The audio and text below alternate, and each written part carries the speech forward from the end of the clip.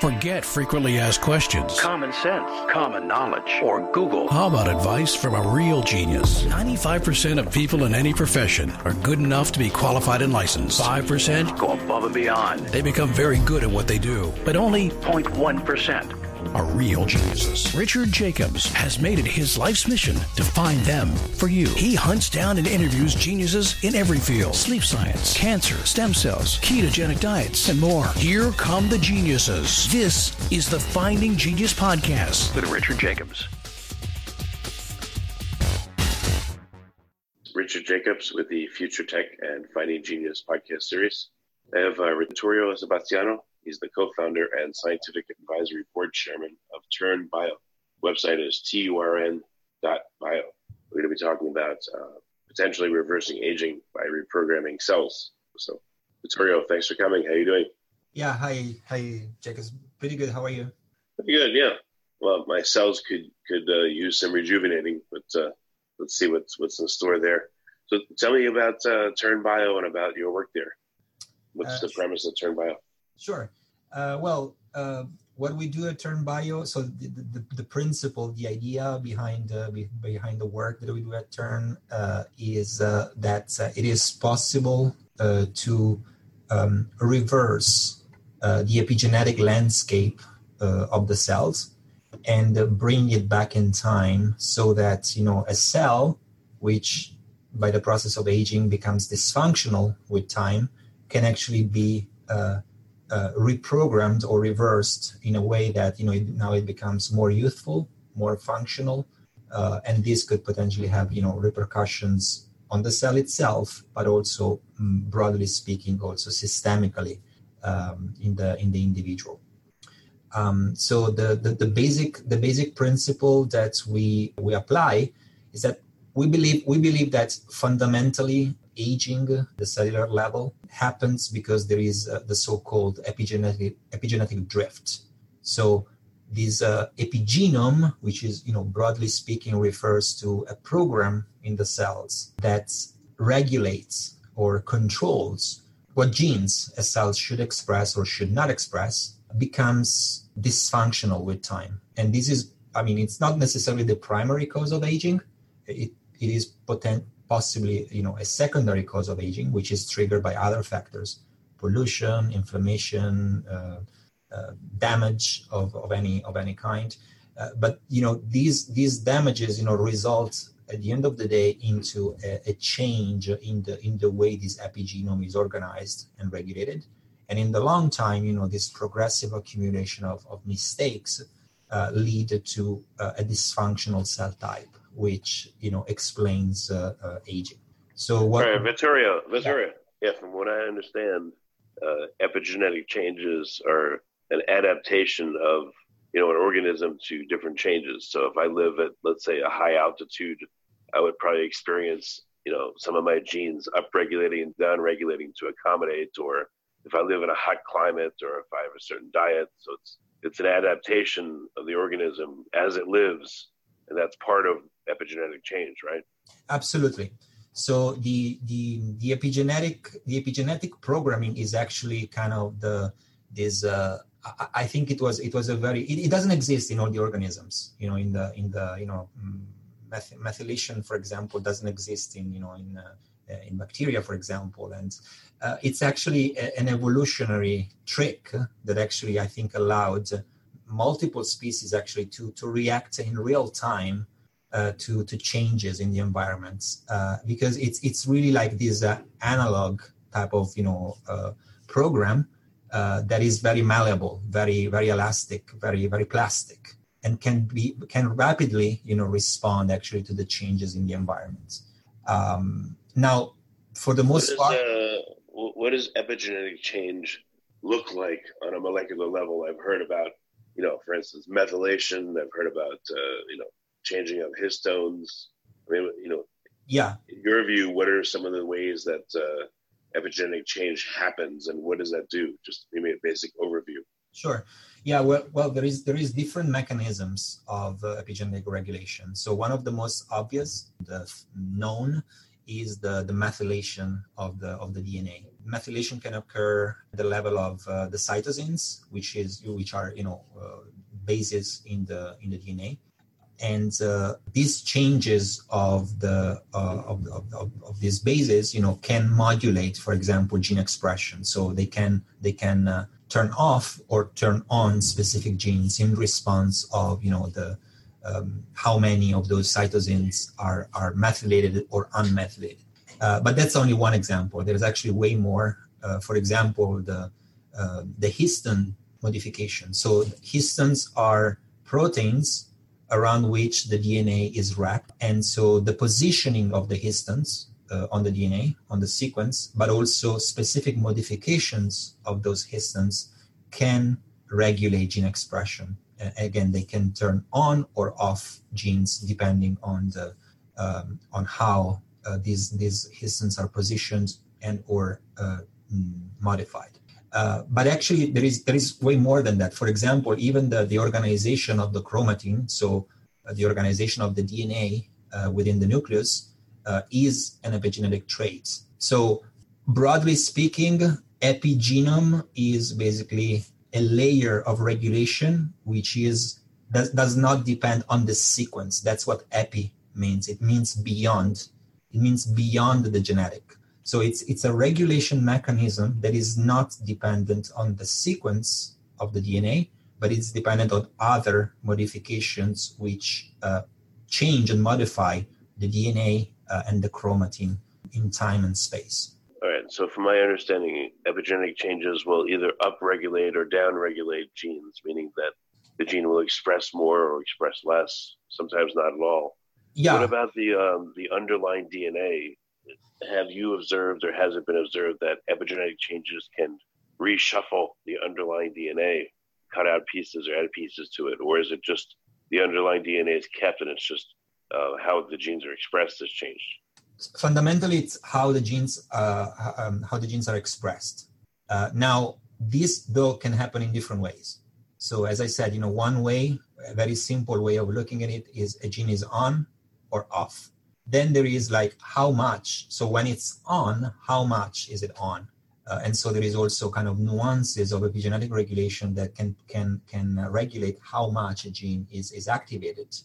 So it can be very highly activated, or it can be just expressed at very low levels. And again, epigenetic changes can regulate are actually the main regulators of this behavior.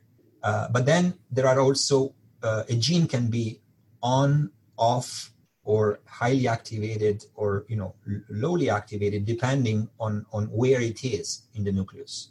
And again, the epigenetic changes and the 3D chromatin organization can regulate the positioning or the structure, the structural features of the gene, or of the niche where the gene is located, and this can actually influence how much a gene is activated or inactivated. Okay, so what happens when throughout someone's life, I figure they acquire epigenetic marks? How do you tie this into the appearance of disease or senescence of cells or getting old? What patterns have you seen in people that as they age, maybe their marks are piling up in a certain way? Like what have you seen? Yeah, so in complete honesty, actually, we are just starting to understand what aging means at the molecular level and at the cellular level. I mean, we obviously know that aging occurs. We see it happening, every day when you look into the mirror. But really, at the molecular level, at the cellular level, what this means, we haven't completely understood yet. Well, what do we understand? Are we seeing certain patterns? We do. Is there, okay. So what are you seeing, and how is that correlating? So we do see patterns. For example, as I said before, we see that with time, the set of genes that has specific cell type. So just let's just make an example. Neurons, for example, in the brain. We know that with time, the neurons, and this applies to any other cell type in the body, we know that with time, the cells lose the ability to properly and correctly express the set of genes which are supposed to be expressed in that cell type. So the identity of the cell remains the same. So a neuron, in a 10 years old individual, or a neuron in a 90 years old individual is still a neuron. Okay, so there is a fundamental epigenetic profile that has not changed so much to explain, a change in cell identity. So again, the neuron is still a neuron. The problem is that the neuron in an older individual is dysfunctional, meaning that it expresses genes that are not supposed to be there, or it does not express genes that should be there. And what we are understanding, we are learning that actually this process can be triggered by different phenomena. As I said before, inflammation, for example, increase in reactive oxygen species, damage of any kind. But fundamentally, this results in a change of the epigenetic profile of that cell. So with time, some small epigenetic changes occur, and they kind of accumulate over and over and over. But at some point, you reach a threshold where they are no longer sustainable, and so the cell now becomes dysfunctional. And it can become dysfunctional in many different ways, of course. One of the extreme is that it may turn, for example, into a carcinogenic cell, or it can become a senescent cell, or in most of the cases, it doesn't become senescent, it doesn't become carcinogenic, so it is still the same cell, but it's just dysfunctional. It doesn't express the proper set of genes that should be expressed there. So what we believe is that by understanding this mechanism better, we can actually leverage on that and reprogram those changes and bring them back in time to a more functional and youthful state. Someone looked at the I know that in cancer cells will have different genes, or not, that are mutated. But what about the epigenetics of cancer cells? Has anyone looked at that and done a comparison to non-cancerous cells? Yeah, people are, absolutely. They're looking at that, and it is interesting to also realize that when you look at the mutations, of course, cancer is a much more complex in a way disease, but it's very interesting for example, to realize that some of the early mutations, and this seems to be true across different cancer types. Some of the first the first mutations that occur and that can eventually lead to the formation of a tumor occur actually in genes that are responsible for the epigenetic regulation of the cells. So, for example, DNA methyltransferases. So these are enzymes that regulate the methylation of the DNA, or the TET enzymes. Again, these are enzymes that are important to regulate nuances of the methylation profile of the DNA.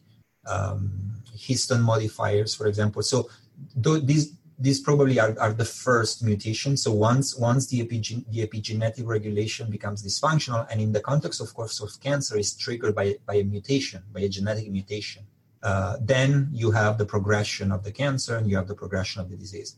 With aging, it's not necessarily a mutation in the gene, but it's a progressive accumulation of random mistakes in the epigene. Provide a clue then if some of the genes involved with epigenetic changes are the first to mutate or the first to go. Have people observed that cancer, for some reason, it's more epigenetically fluid? Does it tend to acquire marks or remove marks quicker than normal cells, or in a different way?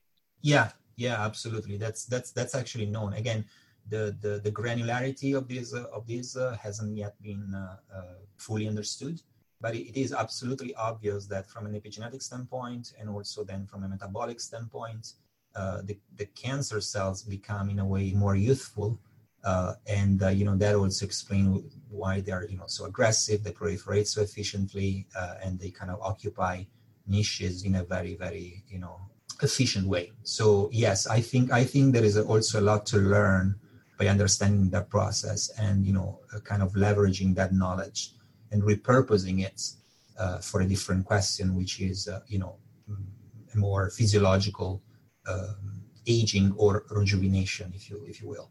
How do you determine that a cell is more youthful?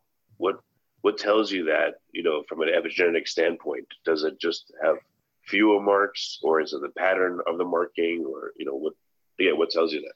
Yeah, so that's thank you. That's $1 million question, in the sense that when we started this work about 5 years ago, I was stunned by and very surprised by the fact that there hasn't been yet kind of a unifying theme to explain aging, and in retrospect probably that makes a lot of sense. So with the exception probably of the methylation clock that we can probably touch upon later.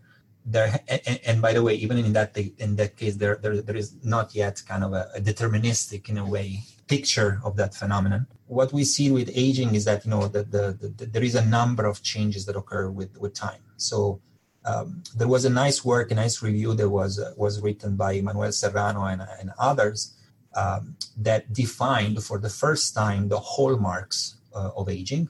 And I think that was a very, very great work, because it really helped us kind of define in a very broad way still, but define, this process of aging. And basically what they proposed was a number of hallmarks, from senescence to epigenetic changes, nutrient sensing regulation, stem cell homeostasis, and many more, mitochondrial dysfunction, hallmarks that altogether explain age. Now, some cells may age, for example, primarily with regards to some of these hallmarks. So it's not necessarily true that the cells, as they age, change their profiles of across all the hallmarks. So that this is a very important thing to keep in mind. But they do. To some extent, they do across some or sometimes all of these hallmarks.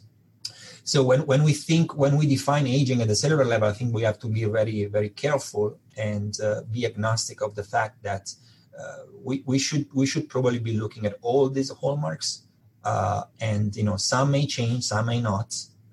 And when we define the rejuvenation, we have also to holistically and comprehensively look at all of these hallmarks altogether. Methylation changes, are definitely one of these, epigenetic changes are definitely one of these hallmarks. And some people, have developed, for example, methylation clocks that can predict the chronological or biological age of a sample or of a cell type just by looking at the methylation profile of a cell. Now, we don't understand yet if those changes are deterministic. So we don't know if those changes are causing aging or if they're just correlated with aging.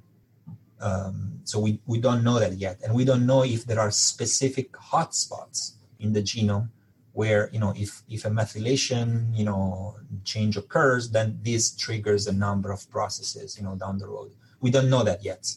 We just know that, those changes occur. And when we see them happen, then we can define that cell, aged or older in a way.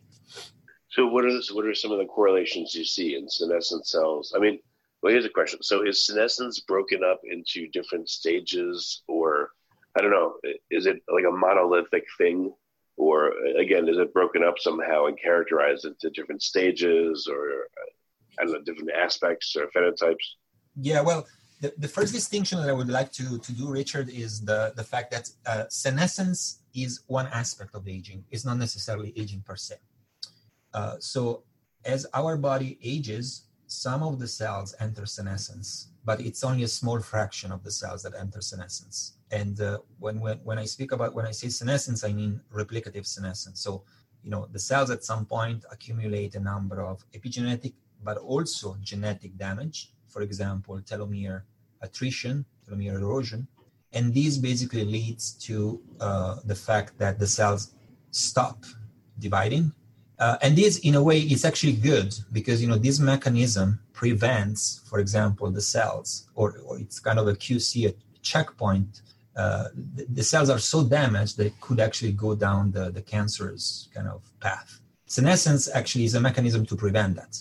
And it has also been shown that senescence is probably a mechanism or a phenomenon that helps the regeneration of tissues in very specific context. Now, the downside, though, of senescence is that, these cells, of course, they stop dividing, and again, for good reason, but then they start secreting, the inflammatory cytokines and so forth. But again, I would like to remind everybody that this is just 1% of the cells in an older body. The vast majority of the cells in an older body or in an aged body are aged, but not necessarily senescent. So this is a very important distinction that I would like to make, because our technology, for example, could complement existing technologies that are already out there. For example, senolytics. So with senolytics, basically the idea is that you provide a molecule, a drug, or whatever. You specifically target the senescent cells. So again, these 1 to 5% of the cells in the body. You clear them out. And so by doing so, you would reduce the inflammatory cytokines, and this could have a systemic beneficial effect on the body. But that doesn't make it makes the body more functional in a way, less inflamed. It reduces inflammation, but it doesn't make it younger by all means. Of all the cell types in the body, in the human body at least, which cells are easiest to work with to understand senescence? Do you pick ones that are long-lived and therefore maybe slowly come to senescence, or do you look at fast dividing ones that maybe have a very short life cycle and show, or are there cells that for some reason in people or mice that show senescence first early on? No, I would say that, senescence, senescence happens in all the tissues at different degrees. Some tissues are less prone just because of, the way they have been, designed over time. For example, the intestine, it's highly proliferative, and so there is a reduced degree of senescence in the tissues where there is less proliferation, the cells, there is a higher percentage of senescence. And then there could be situations, like, for example, fibrosis or, heart failure. There could be some context where, senescence, just because of the damage that has been induced, is a very predominant phenomenon, specifically in that tissue. Now, these studies in vivo, of course, have many have been done, but it's really difficult to understand. So senescence primarily has been studied in vitro, and so there is ways to induce senescence by DNA damage or other means, and so this is kind of a proxy in vitro of what happens in vivo. And so all we know primarily about senescent cells comes from in vitro studies where we induce this phenomenon. And senescence also naturally occurs. So if you take cells from an individual and you just grow them up, over time they reach this the Hayflick limit, and that this obviously was described by Hayflick, and at some point the cells, they exhaust just because again their telomeres shorten, and at some point they don't cycle anymore just because they can't. At that point, they enter replicative senescence. So that's kind of a more natural form of senescence, if you wish. But again, it's an in vitro model of senescence.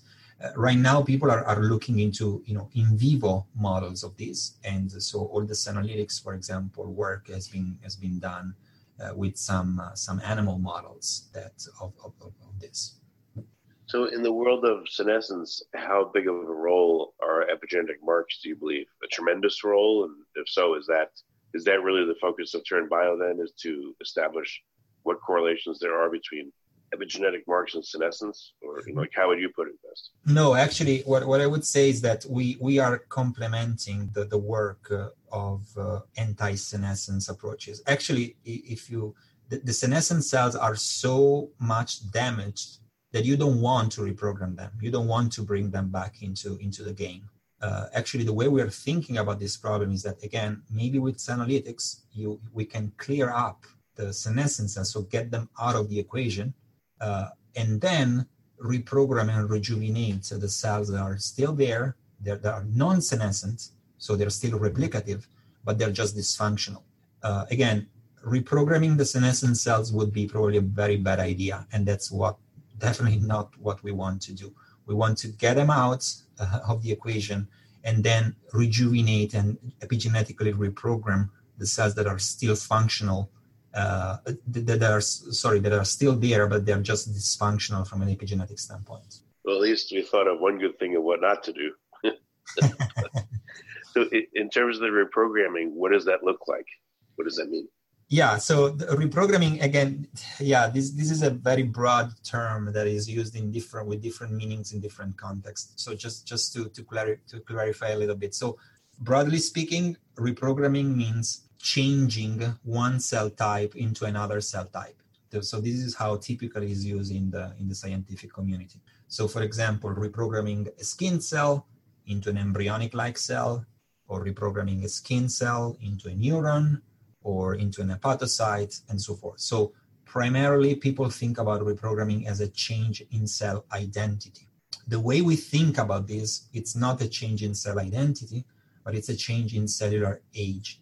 So as I said before, the same way the epigenetics explain why a cell should express a set of genes and not another set of genes, the same way, in a very similar way, basically, epigenetic explains why the same cell type changes expression profiles over time. So our reprogramming is a reprogramming of the epigenetic signature of age. So the core principle here is that by controlling, tightly the time and the duration of the reprogramming, we can erase those epigenetic mistakes that have been accumulated over time, and we can make a younger version of the same cell type without changing its identity. This is very important because it's actually, one of the fears that some people have, that, by pushing too much this reprogramming, you could actually change the identity of the cells. Well, our data demonstrates so far that if you know the biology of that specific cell type or tissue, and if you know exactly, the time that's required for the cells to rejuvenate but not change cell identity, so that's really the key, and that's exactly where that's where our technology, is powerful, because we understand that process and we don't push the boundaries too much. What does the process look like? I know you can't say some of it's proprietary. That's okay. Yeah, well, in the realm of what you can say, what is the process like? Oh no, it's something that I can definitely share with you. So we, obviously the vision, the big vision, is that we will be able one day to do this in vivo without extracting the cells from the body. Again, this is our long-term goals, and we already have a plan actually to tackle this goal. But in the short term, the way we're doing it, or the way we're envisioning it, is to do this therapy ex vivo. So we isolate the cells, whatever cell type. What we have a couple of indications that have already been prioritized. But the idea is that we isolate the cells from the body, from the individual, the patients. We rejuvenate them in vitro, and then these cells go back into their original tissue or niche. We have shown this to be extremely powerful, for example, for muscle stem cells. So when we extract the stem cells, the muscle stem cells from the skeletal muscles, and we treat them for just 2 days, 48 hours. So it's very short. And we put them back into animal models, we see that we can basically restore the muscle function of a young mouse. We're talking about 30 to 40% of a force induction, which is pretty remarkable.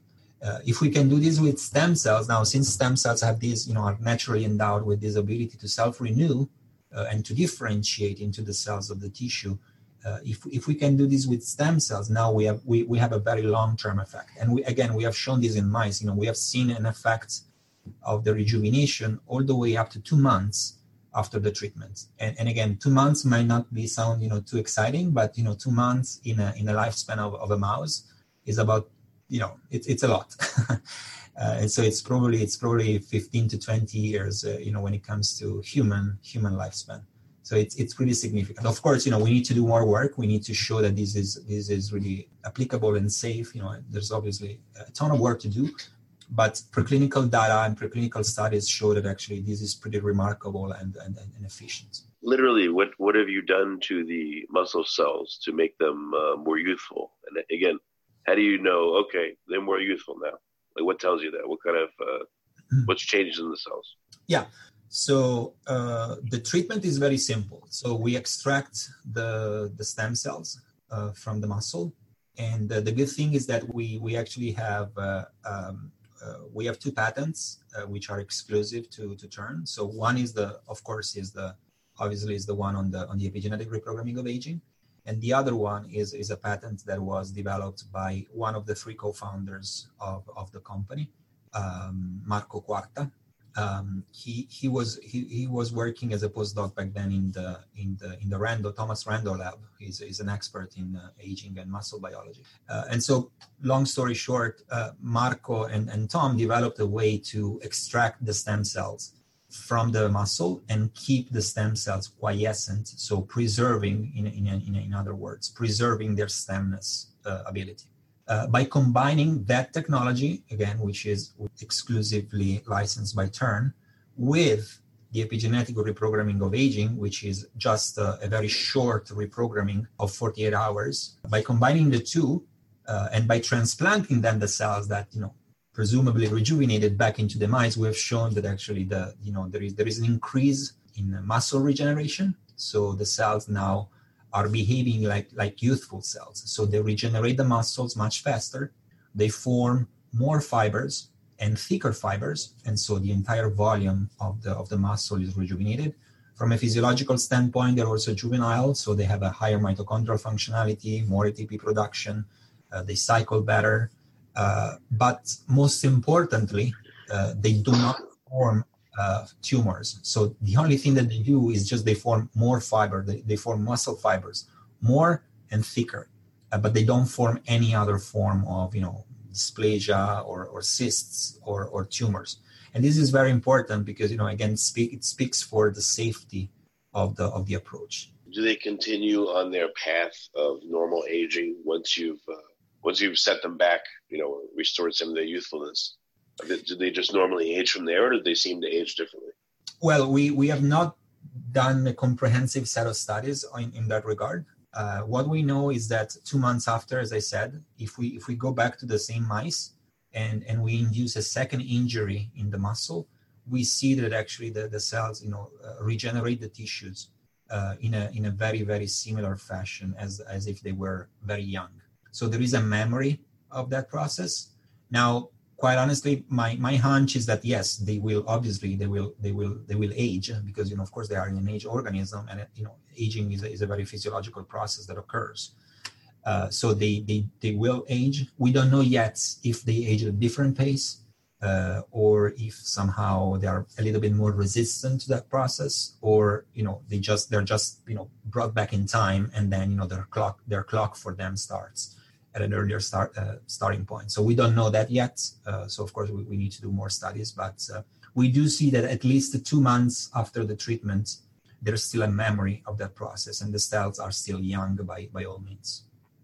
How do the surrounding cells interact with the de-aged muscle cells? Do you see any different cell-to-cell communications or interactions that weren't there before? So those are we are doing those studies as we speak. So we anticipate that actually these cell autonomous rejuvenation will also have a cell non-autonomous effect. So this will have also obviously repercussions on the surrounding tissues.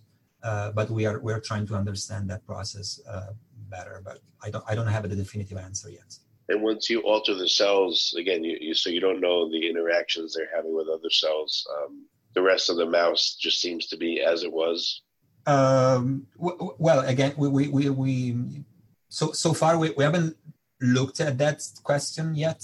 The only thing that we know is just from a physiological standpoint, from a functional standpoint, the muscle where we transplanted the cells is much better. We haven't measured yet if there is also a systemic benefit by simply transplanting rejuvenated stem cells. So we don't know that yet. But it wouldn't be any different, in my opinion. But again, we need to prove that. or to study that in a little bit more depth. But it wouldn't be any different from the current technologies where you take, for example, young stem cells and you transplant young stem cells from a donor into a recipient. So again, in that case, you have, yes, truly young cells coming from a donor, and you're putting them into an older individual. So you would expect those cells to kind of communicate and interact with the host. I think the same principles apply here. So the only difference, which is a big difference, is that the cells are not coming from a donor, are coming from yourself. And so there is right. I just wonder if you de-age, if you make one part of a creature's body youthful, it still needs to interact properly with all the other parts. In order to bring youth back to someone, you might have to de-age multiple parts of them, because if you only do one part, perhaps that part being more youthful will then put strain on the other parts, to the point where you get this this unfortunate trade-off, maybe that the organism would die just as fast or sooner because of a different complication. If I had a extremely young heart, but all the rest of me was old, perhaps that just wouldn't work. Maybe I need multiple parts to be youthful in order to function properly. And this, two parts being way out of sync wouldn't work. I don't know. Just a thought. Oh yeah, sure. That is definitely a possibility. And it is possible that, of course, we may have to intervene on different tissues. On the other hand, though, in some instances, it's as we age, we increase the risk factor for diseases, for example, heart failure. Now, probably just by keeping the heart younger, that per se could actually prevent that from happening. And quite honestly, again, this is very early days, but it is possible that we may not have to.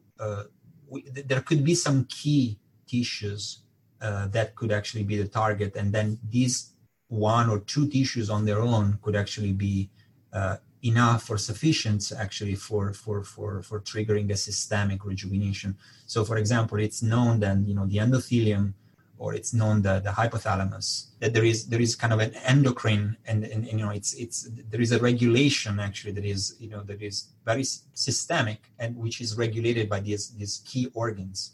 And so if we could, for example, just rejuvenate the endothelium, so the entire vasculature, for example, that on its own could have a very strong effect systemically. And the same is true for other tissues. So again, this is very early days. So it is possible that, we may have to work synergistically on many different organs and tissues. It's also possible that, just by rejuvenating one major tissue, we may have a very strong effect systemically. So we don't know that yet. Well, very good. What do you expect that you're going to be able to figure out over the next couple of years? What do you feel like is near at hand versus things that may take a long time to figure out? I think that I'm very optimistic on the fact that in the relatively short future, some of the indications that we have identified, we will probably be ready for a clinical phase, for a clinical trial. And in particular, I'm thinking about sarcopenia, or muscle dysfunction, osteoarthritis, and some aging-associated conditions which affect the skin, for example, hair loss, hair discoloration, and wound healing. So I'm very positive that actually for one or more of these indications, we will soon have robust preclinical data actually to move forward. So this is in the short term. In the long term, I think that this technology can go beyond aging, and can actually be in a way applied to regenerative medicine in general. So again, if you extend the concept of aging to the fact that cells lose with time the ability of doing something, a specific function, for example, regenerating neurites or axons for the neurons, for example. If you could bring the clock back of that specific cell type to the point where the cells is still capable of regenerating the axons, then you can start thinking about many other implications and indications, which have more to deal with regenerative medicine, rather than, aging per se. And so I think that, this is really a technology that could be broadly applied to a variety of different conditions that could really change the way we think about aging, but more in general, regenerative medicine. So I'm very excited about it. Well, that's great. Well, Vittorio Sebastiano from Turn.bio, thanks for coming. I appreciate it. Thank you so much for having me, Richard. You've been listening to the Finding Genius podcast with Richard Jacobs. If you like what you hear, be sure to review and subscribe to the Finding Genius podcast on iTunes or wherever you listen to podcasts. And want to be smarter than everybody else? Become a premium member at findinggeniuspodcast.com.